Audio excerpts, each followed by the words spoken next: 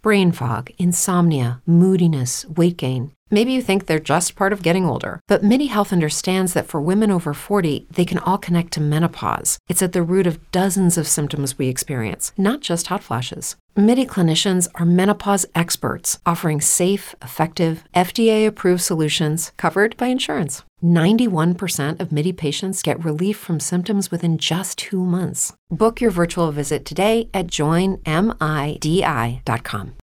This is Spacetime Series 25, Episode 113, for broadcast on the 24th of October 2022. Coming up on Spacetime, discovery of the nearest black hole to Earth, how galaxies grow from the cosmic web, and China launches 3 more spy satellites. All that and more coming up on Spacetime. Welcome to Spacetime with Stuart Gary.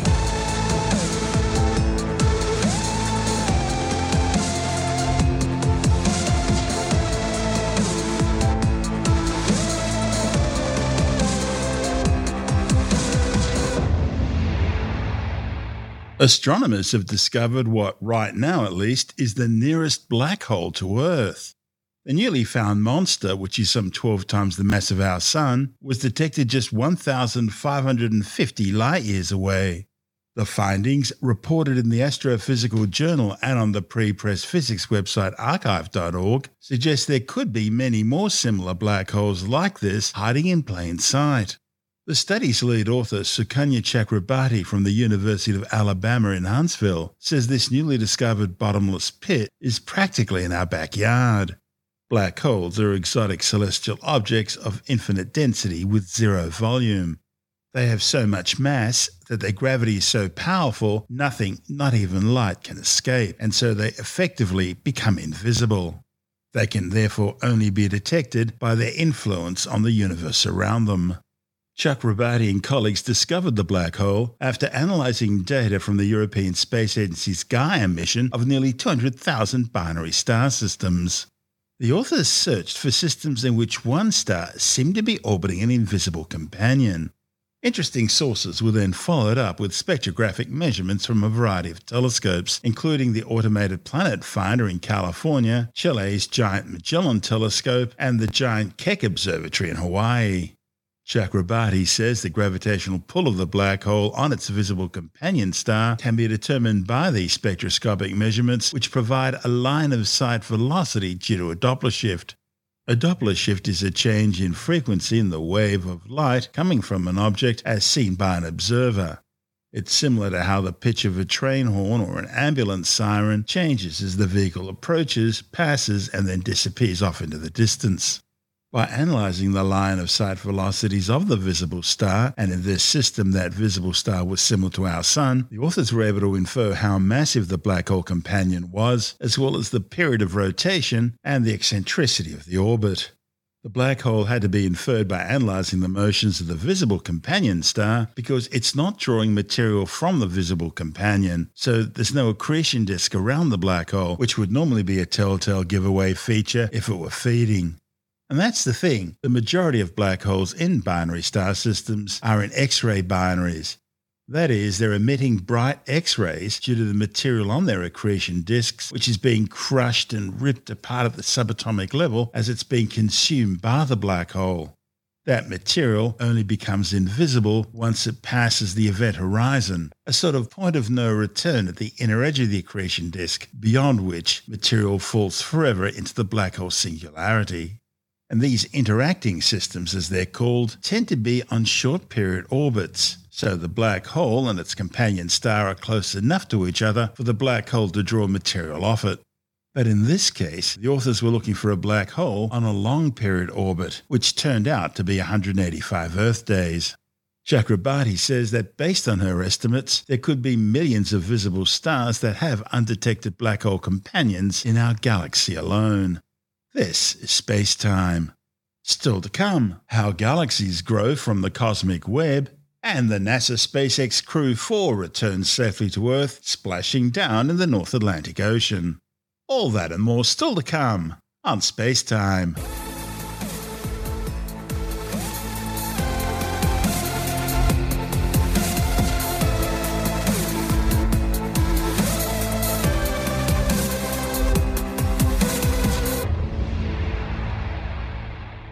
A new study has found that galaxies tend to be oriented so that their spin is aligned to the nearest cosmic web filament. The findings, reported in the Journal of the Monthly Notices of the Royal Astronomical Society, provide new details about how galaxies form and evolve. The large-scale structure of our universe appears to be traced by the distribution of galaxies, galaxy clusters and superclusters, into a cosmic web-like structure of filaments linking denser connecting nodes. The new research finds that galaxies with bigger bulges tend to spin perpendicular to the filaments in which they're embedded, while galaxies with smaller bulges tend to spin parallel to these filaments. The study's lead author, Stefania Pessanti from the Australian National University, says it all relates to the mass of the bulge. Galaxies which are mostly disks with low-mass bulges tend to have their spin axes parallel to the nearest filament. This is because they're formed mainly from gas falling onto the filament and then rolling up. But these galactic bulges grow when galaxies merge, cannibalizing or crashing into each other as they move along the filament. So, these galactic mergers tend to flip the alignment between the galaxy's spin and the filament from parallel to perpendicular. Pessanti and colleagues say mergers must be more likely as galaxies move along the filaments towards each other, and the direction of these mergers drives the spin flip. The discovery sheds light on the formation of two main components of galaxies and how they relate to the large-scale structure and motions of matter in the cosmic web. Pessanti says the motivation for this study was to try and understand why galaxies spin and how they acquire their angular momentum from the material that forms them. Through this study, astronomers can better understand how mergers play an important role in the formation of galaxies, both the central bulge component and the spin flipping. This in turn points to specific formation channels for how galaxies start to spin and how the spin changes as galaxies evolve. Although this same evolutionary process had previously been suggested in computer simulations, this study is the first time that scientists have been able to use direct observations to confirm that the growth of a galaxy's central bulge can cause it to flip alignments. The discovery was only made possible thanks to the development of integral field spectroscopy. It's a technique in which an optical instrument combines spectroscopic and imaging capabilities to build a three-dimensional image of a galaxy and at the same time resolve its internal motions. This study used a spectroscope called SAMI, which is attached to the 3.9-metre Anglo-Australian telescope at the Siding Spring Observatory in far western New South Wales.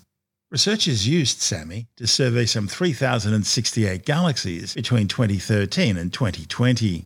Pessanti says the SAMI Galactic Survey provided spatially resolved spectroscopy, allowing the authors to map the galaxy with spectra at many points across the galaxy. And this tells astronomers about the internal motions of the stars and gas within a galaxy, allowing them to measure its overall spin. So basically, the large-scale structure of the universe, we as astronomers, we usually call it as cosmic web, because it looks like a spider web and it's all made by galaxies and gas. So galaxies are not just randomly distributed in the universe, but they have this particular structure. So we can think that since they have such an ordered structure, that the properties of the galaxies are affected by this kind of structure.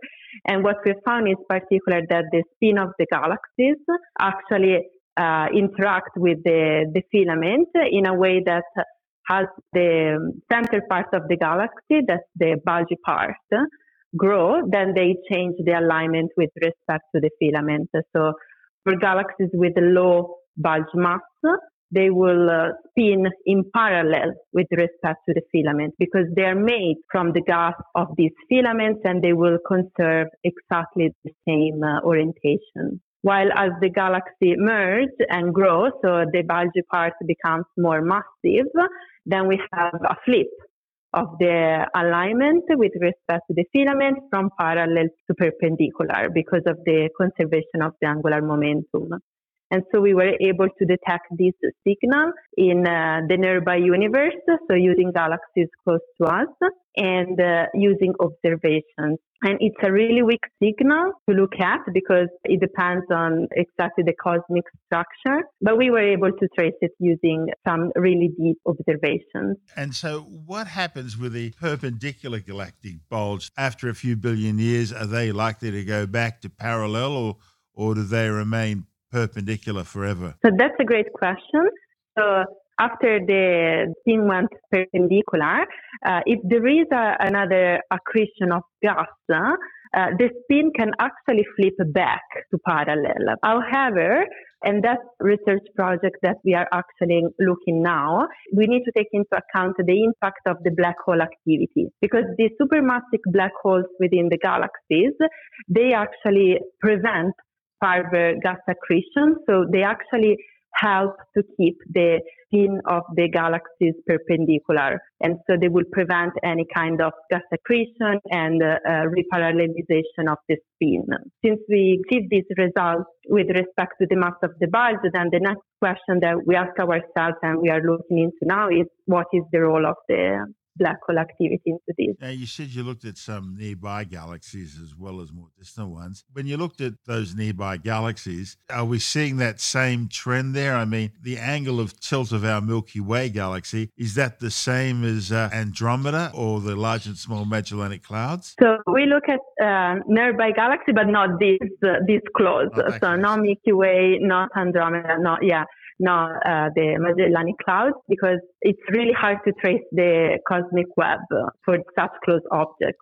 So we look like still galaxies that are close to us, but not that close. But what we think is that the signal, this kind of trend, actually evolved with time. So galaxies that were much farther away from us, they will tend to have a parallel trend because events such mergers becomes more likely with the proceeding of time up to now.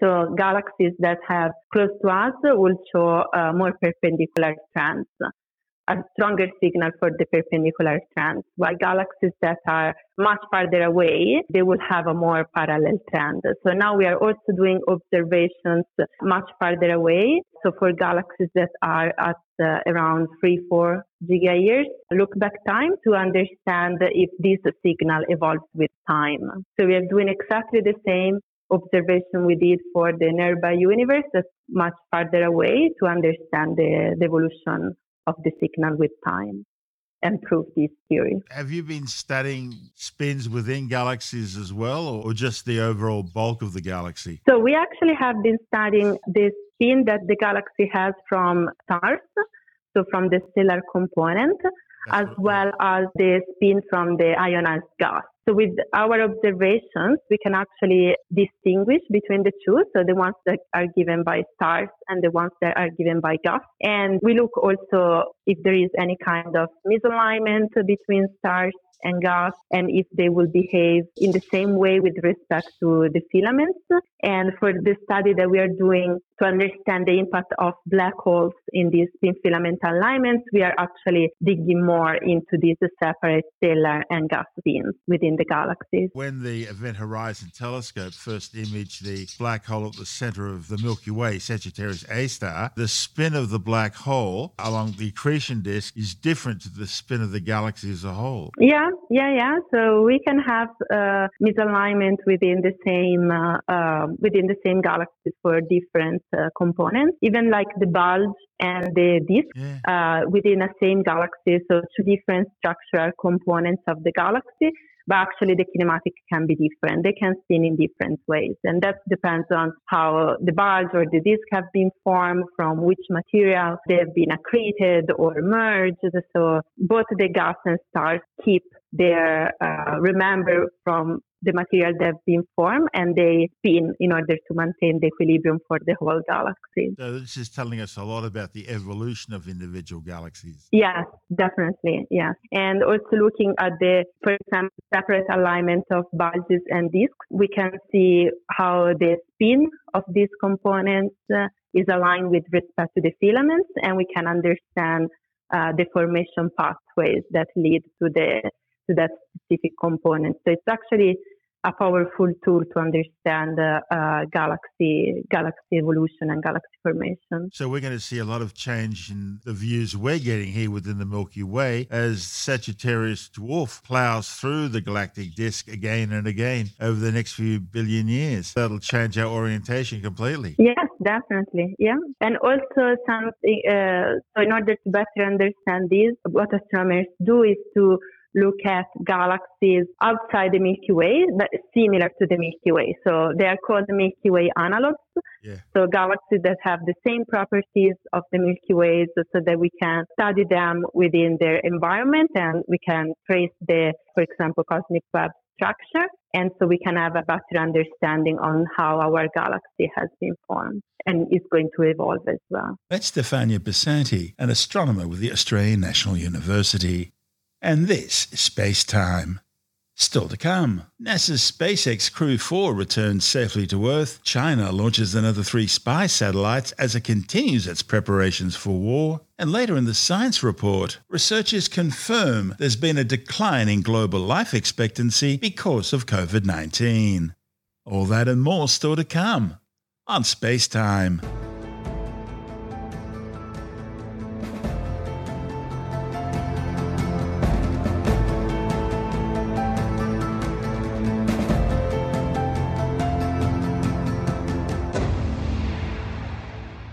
NASA SpaceX Crew 4 have returned safely to Earth, splashing down in the North Atlantic Ocean off the coast of Florida. The team had just spent 6 months aboard the International Space Station. The crew had launched from the Kennedy Space Center aboard a Falcon 9 rocket back on April the 27th. The return of the SpaceX Dragon capsule Freedom had been delayed by a day due to wet and windy weather conditions in the recovery zone off Jacksonville. The descent took about 5 hours, with the spacecraft splashing down into choppy seas and quickly rendezvoused by the SpaceX recovery vessel Megan. Freedom, SpaceX, we see nominal trunk jettison. So great news there. The trunk has been jettisoned and it looks like everything performed as expected during that trunk separation. So with the telemetry, looking good, the nitrox system is now primed for cabin and suit cooling, and the heat shield is now exposed and ready for that atmospheric reentry. SpaceX Freedom, copy your trunk separation. Copy, Freedom. We had a handover there, but just to confirm, we did see a nominal trunk jettison.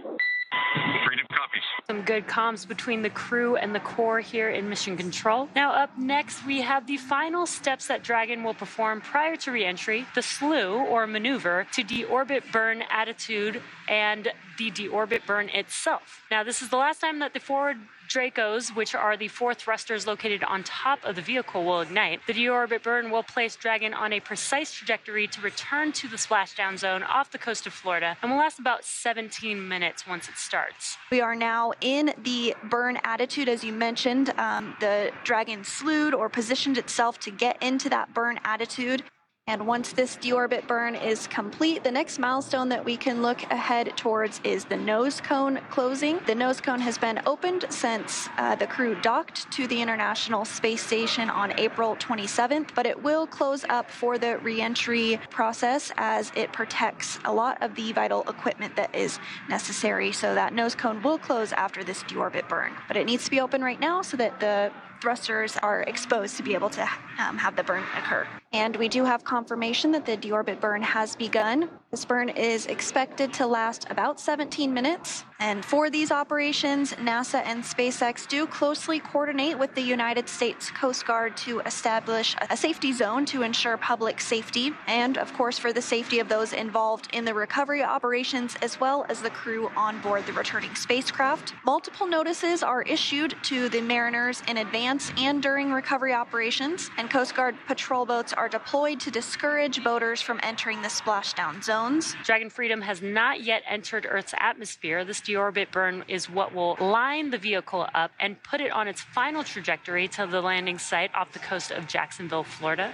Right now, Chell, Bob, Jessica, and Samantha are using their screens to keep tabs on the burn duration. Draco thruster firings and trajectory details like entry angle, capsule perigee, and how much distance remaining until the deorbit burn termination. Dragon is flying itself itself, again, it's autonomous, so all the crew has to do is stay strapped in their seats and keep tabs on things. They'll be heading to one of 7 targeted sites supported by SpaceX and NASA. All of these sites are located off the coast of Florida, either in the Gulf of Mexico or the Atlantic Ocean. Spreading the supported sites across multiple locations helps to maximize the return opportunities for this mission and future crews, lowering the chance that we'll have to wave off due to bad weather. And earlier today, NASA and SpaceX jointly selected prime and alternate splashdown locations off the coast of Jacksonville, which is our prime today and where the boat is currently staged, and the alternate is Tallahassee, Florida. The selection process works with a lot of different variables, including the space station's orbital trajectory, what landing sites are available and have favorable weather, how much free flight capability Dragon has for the trip home, and the sleep schedule for the returning crew members. The time from undock to landing at the primary site can vary from less than 6 hours to more than 39 hours. Getting home the quickest comes with some obvious benefits, but we always have to make sure that the crew is properly rested for dynamic operations, preventing us from scheduling 20-plus hour days for them. Trajectory and ballistics experts provide the daily opportunities that would line up Dragon with 7 landing zones and split them into what we call ascending and descending opportunities. Dragon uses its Draco thrusters after leaving station to execute a series of altitude-lowering maneuvers and to line up with the selected primary site. It can also change to different alternate sites while in free flight if sudden weather moves in that we'll need to avoid. And weather is something that we're constantly looking at, making the final call to proceed about 2.5 hours before the crew undocks. So for the Crew 4 return, we looked at a number of weather items. Some of the obvious ones are no rain or chance of lightning in the recovery zone, both for the safety of the crew inside the capsule and the recovery teams on the water. We're also looking for wind speeds less than 15 feet per second or about 10 miles per hour and relatively calm seas so we can safely execute recovery operations, which includes landing a helicopter on the recovery ship to fly Chell, Bob, Jessica, and Samantha back to Florida. Once Dragon began flying free, we had a number of additional checkpoints to either proceed towards the primary site, head to the alternate, or select a new zone based on real-time weather data. These checks happened all the way up until we're in the final hours before the deorbit burn, which is the last burn in the trip home and commits the Dragon capsule to re-entering the atmosphere. And as we've mentioned, this burn is underway. We are hearing good calls that the burn is proceeding nominally or as expected, which is great news. Development of Dragon for crew started with Cargo Dragon. Dragon was designed from the beginning for flying humans to space, so much so that even the first Cargo Dragon had a window on it. And before we could fly humans, our teams implemented a number of design upgrades to make sure that both Dragon and Falcon 9 are suitable for flying people, and then put both vehicles through thousands of tests to prove their safety. Now, Dragon is capable of carrying up to 7 passengers to and from Earth orbit and beyond. It is the only spacecraft currently flying that is capable of returning significant amounts of cargo to Earth and is the first private spacecraft to take humans to the International Space Station. Dragon is fully autonomous, which means that it can basically fly itself, but also features full manual override capabilities in case of emergency. Now, standing at almost 27 feet tall from the bottom of the trunk to the top of the nose cone, Dragon is composed of 2 main elements. That's the capsule, which is designed to hold crew and pressurized cargo, and an unpressurized section known as the trunk. And for today, we have already jettisoned the trunk, which reveals the heat shield on Dragon as it prepares to return back home to Earth. The next step after the deorbit burn will be the nose cone closing. It's very important to close that nose cone because it protects the docking mechanism and some guidance and navigation and control equipment. The crew will then begin to re-enter the Earth's atmosphere. There will be a blackout period where we will not be able to communicate back and forth with them. That does last just a few minutes, and that is completely expected. That is happening because the plasma is building up around the vehicle, but the heat shield will do its job and protect the crew throughout that process. And then once the crew has gotten to the other side of the atmosphere, we should have communications back with them, and then we will see the drogue parachutes deploy, then the main parachutes, and then we'll see splashdown just a short time after that. The drogue parachutes slow the Dragon down from 350 miles per hour, so that's still going pretty quick. But then once the main parachutes deploy, it will slow down quite a bit more to less than 20 miles per hour. So after those parachutes are deployed, we will see them be cut. There's a fast boat that goes out there. The purpose of the fast boat is to cut those parachutes, and that's really just to make sure that they don't get caught in the wind or pulling the crew around. So those parachutes will be cut. That's expected. And then after that, a sniff check will be done by one of the recovery folks, and that's just to ensure that there is no vapors or anything that would pose a risk to the recovery personnel or the crew themselves as they egress the capsule. And so at this point, the heat shield is now pointed towards the Earth and is really getting ready to do the heavy lifting of protecting the capsule. And of course, more importantly, the crew inside from the over 3,500 degree Fahrenheit that's going to be exposed to as the Dragon capsule enters the Earth as part of their recovery operations. Continuing to hear good call-outs that the deorbit burn is going as expected. Dragon systems are looking good. And of course, the crew is monitoring every step of the way, checking in. Freedom, SpaceX. Deorbit burn complete. Performance nominal. Nose cone closure is initiated. Freedom copies, nominal deorbit burn. Glad to hear it. And nose cone closure initiated. News, nominal deorbit burn, and also heard the call out that the nose cone procedure is going to begin. So in the background, Dragon is currently inhibiting those forward bulkhead Draco thrusters that we just used to complete the deorbit burn, ensuring it's safe to latch the nose cone shut for re-entry. Also, the vehicle has initiated the nitrox suit purge. This will help keep Chell, Bob, Jessica, and Samantha cool and comfortable during re-entry. At this point, that nose cone is closing and protecting the forward hatch for re-entry. Chell, Bob, Jessica, and Samantha are using their screens, as we mentioned, to monitor the locking of the nose cone, which is done by a set of hooks. As they enter through the atmosphere, it's really going to slow them down. Right now, they're going a little more than 17,000 miles per hour, but as they re-enter the Earth's atmosphere, once they come out on the other side, they'll be going much slower, and then the parachutes will just continue to slow them down from 350 miles per hour to a little less than 20 at the time that they splash down.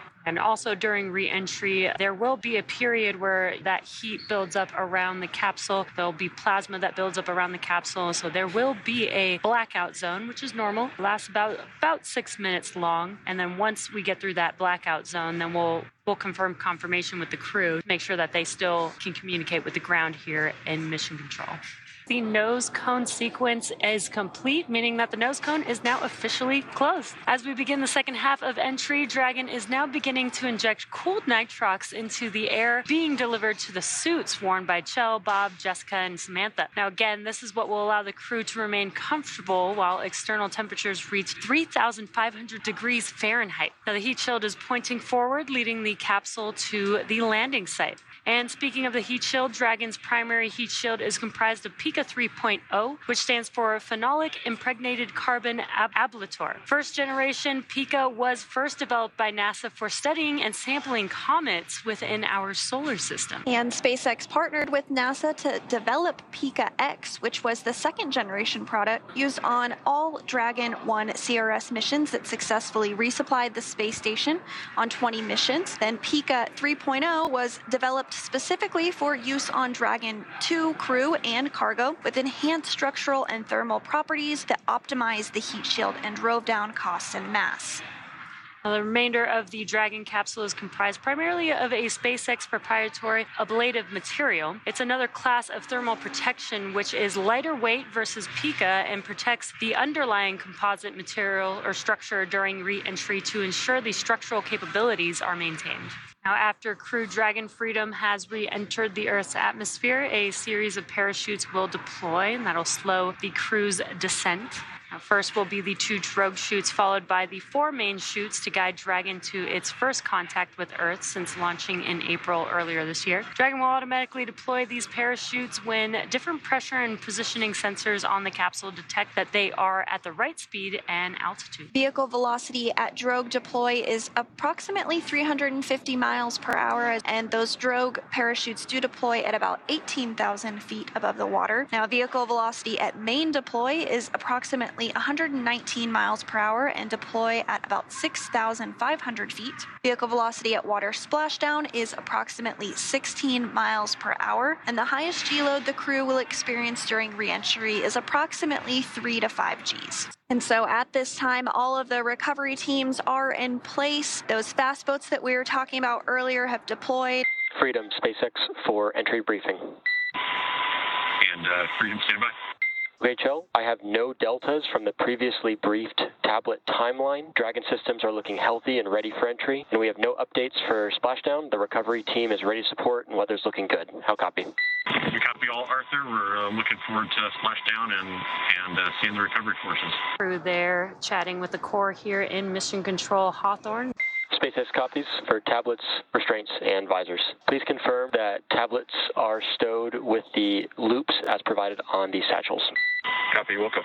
SpaceX copies. Thank you, Freedom. And at this time, we're just over 5 minutes from predicted comm blackout. We will see you on the other side at 2049. Okay, copped from LO West, and we'll see you on the flip side at 2049. And we do have the NASA plane, the WB-57, which is up in the air, and it's equipped with some imaging technology that will be able to get pretty much the first views of the Dragon capsule on its return back to Earth. And at this time, the Dragon is working through a slewing maneuver, which means that the Dragon is helping to orient itself in the proper orientation ahead of the re-entry of the Earth's atmosphere.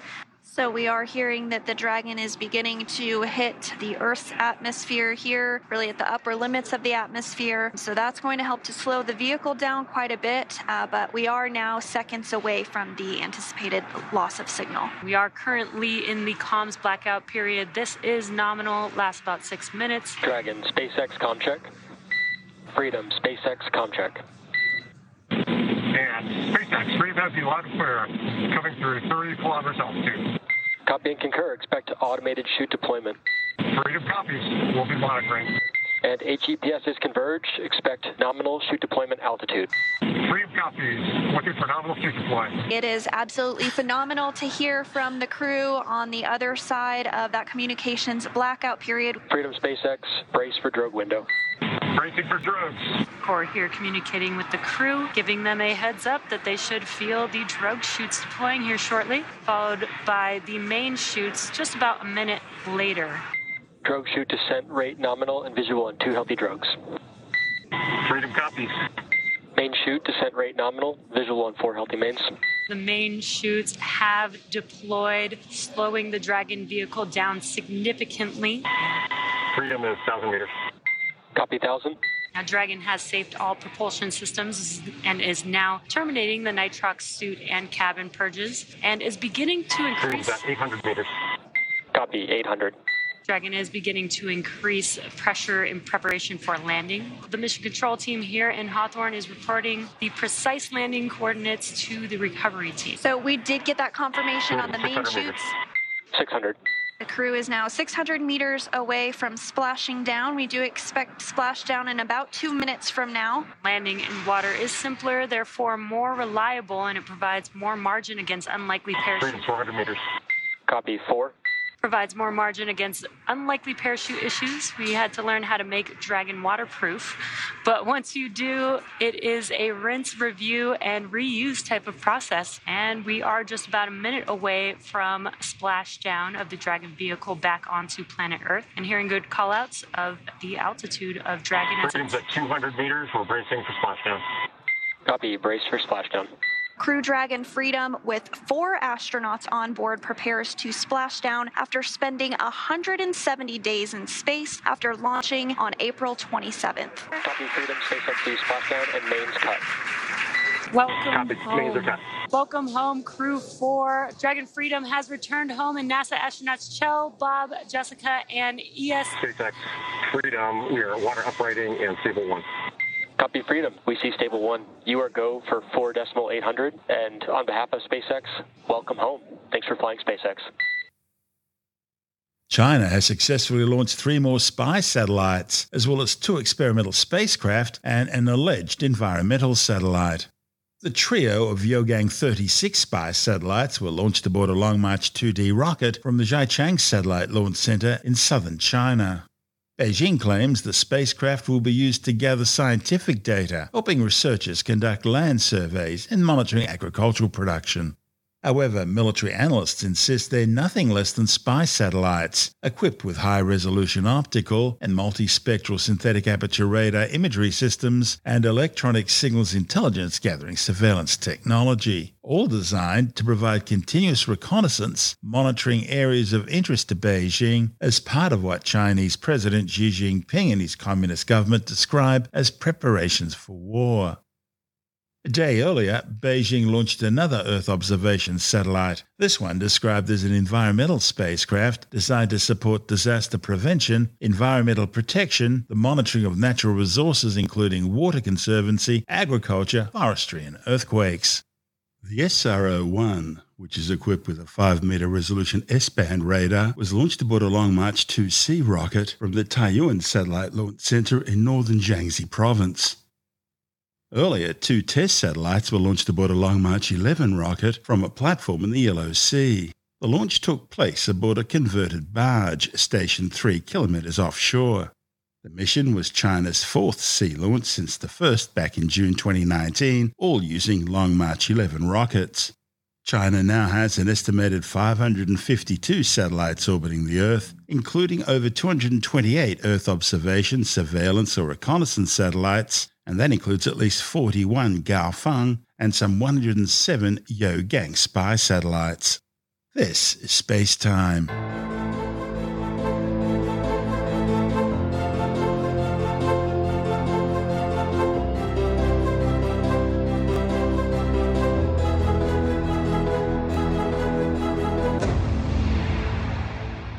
And time now to take a brief look at some of the other stories making news in science this week with a Science Report. With the exception of Australia and New Zealand, most of the world saw a general decline in life expectancy rates during 2020 because of the COVID-19 pandemic. The findings, reported in the journal Nature, also show that most Western countries in Europe saw an incomplete but significant increase in life expectancy the following year. However, the study also found that the United States, Chile, and most of Eastern Europe saw life expectancy rates continue to decline throughout 2021. Scientists had analysed data from 29 countries between 2015 and 2021, finding that in France, Belgium, Switzerland, and Sweden, life expectancy returned to pre-pandemic levels last year, while other Western European countries partially bounced back. However, in the United States, Chile, and countries in Eastern Europe, researchers continue to see a fall in life expectancy. The authors conclude that given that several countries have seen a continued decline in life expectancy that's been unprecedented over the past 70 years, there remains the possibility that some countries will experience longer-term health problems. The latest revised counts indicate some 6.6 million people have now been killed by the COVID-19 coronavirus since it was first detected near China's Wuhan Institute of Virology back in September 2019. However, the World Health Organization says the true death toll is likely to be over 15 million, with some 632 million confirmed cases globally. Meanwhile, the Lancet Commission, a panel of world-leading experts in policy and disease management, estimates that around 18 million people have now died because of COVID-19. Scientists are warning that ocean temperatures are likely to quadruple by 2090 if climate change isn't mitigated. The findings, reported in the journal Nature, are based on a new comprehensive review of global ocean temperature data, which has allowed researchers to paint a clear picture of ocean warming since the 1950s, and also predict future warming trends. They found that the rate of warming the upper 2,000 metres of the ocean in 2010 was more than double that of 1960. They predict that if humans don't take action, that rate of ocean warming will be 4 times larger than the current level by 2090. And that would mean dire consequences for all life on Earth. The authors say that if the world succeeds in limiting global surface temperatures to 2 degrees above pre-industrial levels, as per the Paris Agreement, the acceleration of ocean warming could stop around 2030, highlighting the need for urgent action to mitigate climate change. Scientists have finally worked out why some people seem to attract mosquitoes more than others. A report in the journal Cell claims that people who are exceptionally attractive to mosquitoes tend to secrete carboxylic acids from their skin. Conversely, people who didn't secrete the compound from their skin were more likely to be ignored. The authors say this suggests that they lack mosquito attractants rather than emitting a shared set of repellents. People's skin microbiomes remain remarkably stable over time, so there's good reason to believe that genetics play a factor in a person's skin acid composition and, in turn, their susceptibility to mosquito bites. Well, it seems once again fortune tellers are trying to palm off the pseudoscience of astrology as being some sort of a forerunner to the very real science of astronomy. The simple fact is there has never been any scientific evidence supporting astrology, but its practitioners simply ignore that inconvenient truth. Tim Mendham from Australian Skeptics says it's all part of a concerted effort to try and legitimise something that is simply not real. Astronomy is obviously the study of celestial bodies and the way they interact, etc. And astrology, know that. I would assume they would actually, so you're asking me to differentiate. Astrology is saying that those celestial bodies have an influence on us. Different types of astrology. Yeah, well, there's the bog standard sort of sun sign astrology, which is the one you get in newspapers, where the whole world is divided up into 12 different types, depending on none of which match the actual constellations, they're supposed to. None of which match the actual constellations, either in size or location. So they're a bit dodgy. And then there's the actual more detailed astrological analysis that people do. I've done one for myself, actually. It's quite fun, but it's a bit complicated to do. You really got to know your moment of birth down to a minute. And it deals with different houses and things like this. Yeah, and the way these zodiac signs interact with each other. And they've always got problems as to which planets to use and which not to use. Pluto's still there, of course, in astrological calculations, but Mickey not Mouse so much will of be a planet. And it ignores asteroids and all sorts of things. So it is a very dodgy pseudoscience, but it's been around for a long, long time, the Babylonian days at least. But what often gets my dander up is when they say that astrology led to astronomy, that the astrology was the parent science, if you like, and astronomy is the child thereof, which I find, frankly, and I've had that said to me by a lot of people, by people who should know better, that you can't have astrology without astronomy, but you can have astronomy without astrology. And there's a lot of cultures out there that did astronomy back in the Neolithic days, etc., stone circles and whatever, and they lined up their monuments with movements of the stars or the sun or whatever, and that wasn't astrology. They weren't saying that these things particularly had an impact on your everyday life. But astrology can't be astrology without someone observing where the stars and planets are. And when's the best time to plant and when's the best time to harvest it? Well, that's right. That's basically what they were using it for, apart from just interest. They were using the placement of the stars and the planets and the zodiac signs, etc., which there are different zodiac signs depending on which culture you're in, and all that sort of stuff, so they knew what time of year it was and when spring was approaching and all that sort of stuff. People have compared it to alchemy and chemistry, and you can probably say, quite honestly, there's a lot of chemical knowledge that came out of alchemy, which is designed to have magical effects of combining various gold out of water and things like that. Yeah, the Philosopher's Stone, which is designed to take base metal and make it into gold or something valuable.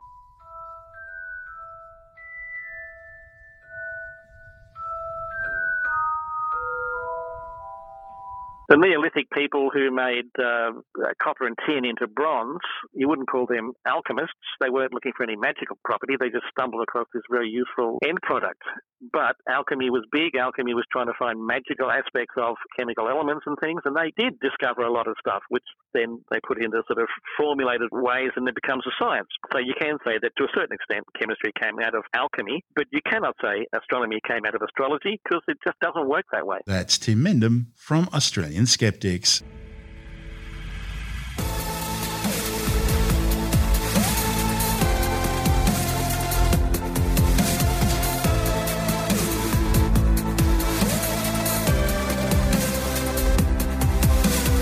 And that's the show for now. Spacetime is available every Monday, Wednesday and Friday through Apple Podcasts, iTunes, Stitcher, Google Podcast, Pocket Casts, Spotify, Acast, Amazon Music, Bytes.com, SoundCloud, YouTube, your favourite podcast download provider, and from spacetimewithstuartgary.com. Spacetime's also broadcast through the National Science Foundation on Science Zone Radio and on both iHeartRadio and TuneIn Radio. And you can help to support our show by visiting the Spacetime store for a range of promotional merchandising goodies. Or by becoming a Spacetime patron, which gives you access to triple episode commercial-free versions of the show, as well as lots of bonus audio content which doesn't go to air, access to our exclusive Facebook group, and other rewards. Just go to spacetimewithstuartgary.com for full details. And if you want more Spacetime, please check out our blog, where you'll find all the stuff we couldn't fit in the show, as well as heaps of images, news stories, loads of videos, and things on the web I find interesting or amusing. Just go to spacetimewithstuartgary.tumblr.com. That's all one word, and that's Tumblr without the E. You can also follow us through @StuartGary on Twitter, @SpaceTimeWithStuartGary on Instagram, through our Spacetime YouTube channel, and on Facebook, just go to facebook.com/SpaceTimeWithStuartGary. And Spacetime is brought to you in collaboration with Australian Sky and Telescope magazine, your window on the universe. You've been listening to Spacetime with Stuart Gary. This has been another quality podcast production from Bytes.com.